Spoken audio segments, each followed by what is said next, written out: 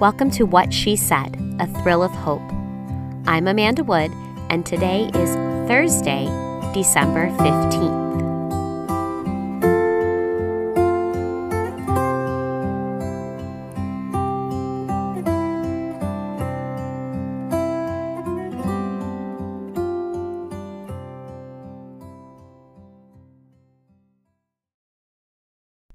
Today we are going to be looking at Luke 2, 4 through 7, and I am super excited about what we're getting into now because not only is Jesus arriving on the scene after all of this study, but this is the place where I started learning when I was doing my own study and the work for this podcast and devotional.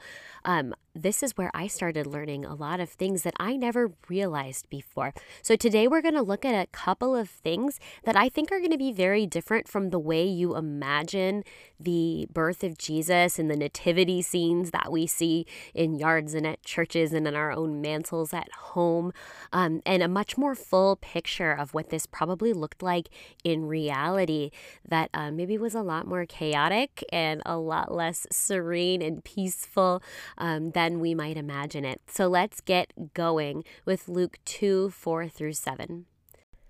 Joseph also went up from Galilee out of the city of Nazareth into Judea, to the city of David, which is called Bethlehem, because he was of the house and lineage of David, to be registered with Mary, his betrothed wife, who was with child. So it was that while they were there, the days were completed for her to be delivered. And she brought forth her firstborn son, and wrapped him in swaddling cloths, and laid him in a manger, because there was no room for them in the inn. So we're picking back up with Mary and Joseph here as they're traveling from Nazareth to Bethlehem through Galilee and Judea. Bethlehem is just outside of Jerusalem, and it was approximately an 80-mile trip for the couple, and that's a very significant trip, especially for a pregnant woman, and there was really no good way to get anybody from point A to point B at that point. We said yesterday that a lot of new roads had been developed, which were significant and were a great asset to traveling about the Roman Empire at that time, but they didn't have cars and they didn't have a smooth way to transport people with any sort of speed. So this was walking, this was wagons, and this was likely for Mary. We know historically, and we guess, and we see in a lot of our recreations, her riding on a donkey, perhaps. We don't know for sure. We often picture this. We don't know for sure whether or not Mary was actually on a donkey. Obviously, you can see in the text, it doesn't say that she was on a donkey, but we do know it was a historically common animal to use for such a trip. But I like to think that she actually did because of a theory I recently saw floated. If Mary rode a donkey, Mary would have ridden it while pregnant with Jesus through the east gate of Jerusalem from where she lived in Nazareth on the way to Bethlehem. She would have had to pass through this east gate of Jerusalem because that would have been the road from where she started, where the text tells us, out of Nazareth into Judea to Bethlehem. That would have required a pass through Jerusalem from the east gate to the other side. So if Mary, pregnant with Jesus, actually rode through on a donkey through the east gate of Jerusalem on the way to Bethlehem, it was a sort of foreshadowing of the triumphal entry into Jerusalem for Jesus on Palm Sunday. Jesus rode through the east gate of Jerusalem on a donkey on Palm Sunday, introducing himself as the king. Jesus may have actually bookended his life on earth riding on a donkey through the east gate of Jerusalem. There's no way to know for sure. As I said, we don't know for sure for a firm historic fact that Mary in fact rode on a donkey. But I think God often does such things. I've talked many times about his symbolism and how he repeats these events and he foreshadows things, and it just feels like something he would do. So that's pretty soft as proof as far as reasoning goes, but it's a story that I really enjoy and I like to think about. Because Mary and Joseph were actually betrothed at this point and not yet married, historians have kind of ascertained that it does not appear Mary would have legally needed to accompany Joseph to Bethlehem. Remember that as a betrothed woman, she is still legally a member of her father's house, not Joseph's. What we may be seeing here is that Joseph was actually protecting Mary by keeping her with him. There was likely a lot of gossip and eyes going on back home in Nazareth, and possibly some amount of aggression directed at Mary for her scandalous pregnancy, and possibly at Joseph for not divorcing her. Many probably assumed that the child was in fact Joseph's, and he and Mary were both in sin. While we know the angel appeared to Joseph to explain the situation surrounding Mary and the Son of God, we see that in Matthew, this angel didn't appear to everyone in Mary's town. He didn't appear to all the judgmental Pharisees or, synagogue Susan and her gossipy friends. This is where we see that oftentimes serving the Lord will in fact cost us something. Just because we're working for God doesn't mean we're sailing down easy street. But he also cares for us like he did for Mary. And he cared for Mary in one way by giving her a good man who would take her and keep her and care for her in this difficult season. Another thing about the birth of Christ in this story that we often default to thinking about is that they are traveling to Bethlehem, like right on the verge of Mary delivering. And we often picture it as Mary and Joseph arriving in Bethlehem with Mary kind of already in the throes of labor, and they're just looking for any place where they can crash so that she can have this child.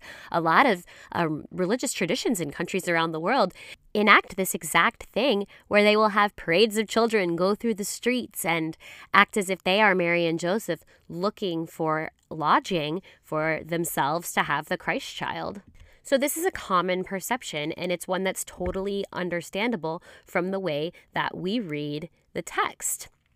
But it really may well not have been the case. The phrase that is used is while they were there.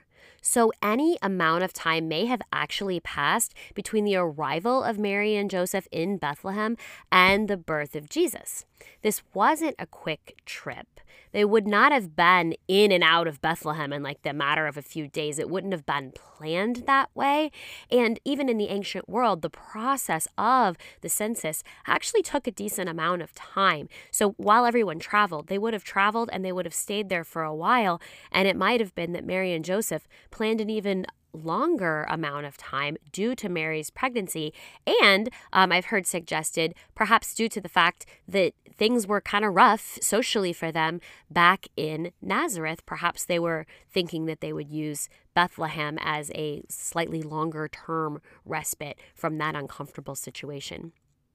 So the text says, "So it was that while they were there, the days were completed for her to be delivered. And she brought forth her firstborn son, and wrapped him in swaddling cloths, and laid him in a manger, because there was no room for them in the inn." So this is another place that we operate with some misconceptions in the Christmas story. First, we picture this nativity, and it's always this like barn structure. But Jesus probably wasn't born in a barn structure at all, but likely a cave being used as an animal space. This was common in the ancient world. Animal stabling was typically in a cave. This would keep the animals cool in the heat of the day, but then also warmer on the cool nights in the desert climate that they resided in. So that's not too far off from what we think, but some of the rest probably is. There was no hotel in Bethlehem that didn't have a space for Mary and Joseph. Instead, what this inn word is likely referring to is the fact that ancient homes were built with an upper room that was often reserved for and given to guests that were passing through to stay for a while. And so the most likely translation of inn is this known upper room, a guest room, a lodging quarter, but in the home of a family member. But during a time with so many visitors, that room may have likely already been full, and that's what they're talking about. They went to the home of Joseph's family, the place where they were anticipating staying, and the guest room was already full. But it would not have been normal in the ancient world for you to then be turned away by your family. In Jewish culture, they're not just going to be like, nope, get out of here, see you. They would probably have welcomed Mary and Joseph into the downstairs portion of the home with the family who lived in the house. Additionally, the homes were typically built up against caves that they used for that barn space. So the barn with the animals would have been a part of like this one large single room home. So if Mary and Joseph were invited in with the family to stay on the family's main level, they may well have been sleeping in this like back cave space, maybe them and others, to make a space for everyone to kind of spread out and have a little place to lie. And she clearly gave birth in a space like that. But it's unlikely that the two of them, Mary and Joseph, were totally alone and like banished to a barn out on their own somewhere. They were in likely the family home in the barn space at the back. Mary may have even had other women from Joseph's family to attend to her birth, but they weren't her people, right? She's with Joseph, she's with his family, so this was still a difficult situation, a young girl apart from home and on her own. Swaddling clothes is a Greek word for to tear, because this is just like strips of old fabric that she's using, right? Like it's not some special little baby onesie or those funny little one-piece swaddlers that we get at the hospitals these days. It was just some cast-off fabric that they got from who really even knows where. Nobody really knows exactly where Jesus was born. Obviously, we know it was in Bethlehem. We know that it was in a stable situation, but we don't really know precisely where this occurred. But in 330 AD, Constantine the Great, who was the first Christian Roman emperor, built a church over top of a cave that was believed to be the place that Jesus was born.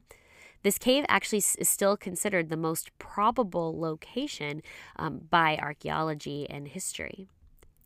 Going back to our passage in Luke 2:4-7, I'm struck by the simplicity and honestly like just brevity with which Luke describes the actual birth of Jesus. Let's read that part again. So it was that while they were there, the days were completed for her to be delivered. And she brought forth her firstborn son and wrapped him in swaddling cloths and laid him in a manger, because there was no room for them in the inn. That's all we know about the entry, the moment of the entry of the Messiah into the world. That's all we know about what happened in that stable area, wherever it was situated, and whatever manner of accommodations precisely Mary and Joseph had. It's such a stark contrast to the majestic and supernatural thing which has just taken place to simply say, and he was born. The Savior of the world, God's only Son, the Messiah, has arrived. He has become a human man, and not just any human man. He has become a helpless little baby born to peasant parents in the most humble of circumstances. Regardless of what exactly the stable looked like or what exactly the situation of the home that they were in was, it was humble.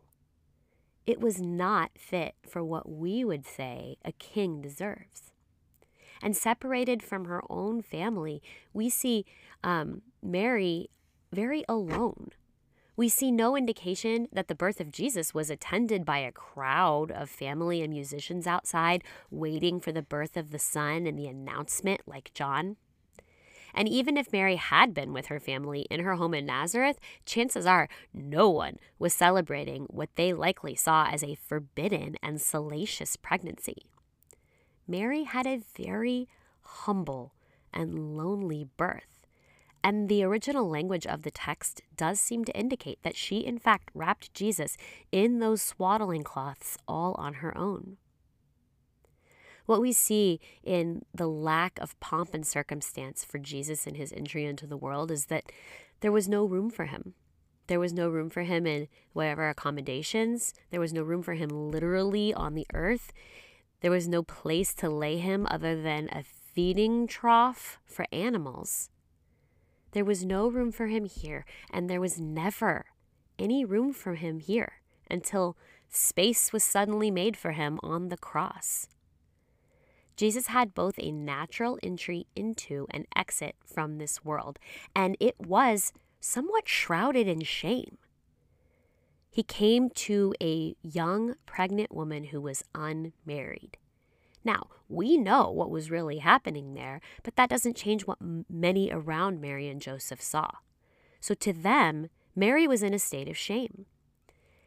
And then he was killed in the most shameful and terrible way possible on the cross. Shame bookended his life as far as the world was concerned. And this is not the life fit for a king, but it's the exact life that God chose for his son. These things didn't happen to Jesus by accident. They happened to Jesus the same way everything happens to any of us. They happen as part of God's sovereign plan. Jesus came to this earth in the lowest way possible, and they esteemed him not.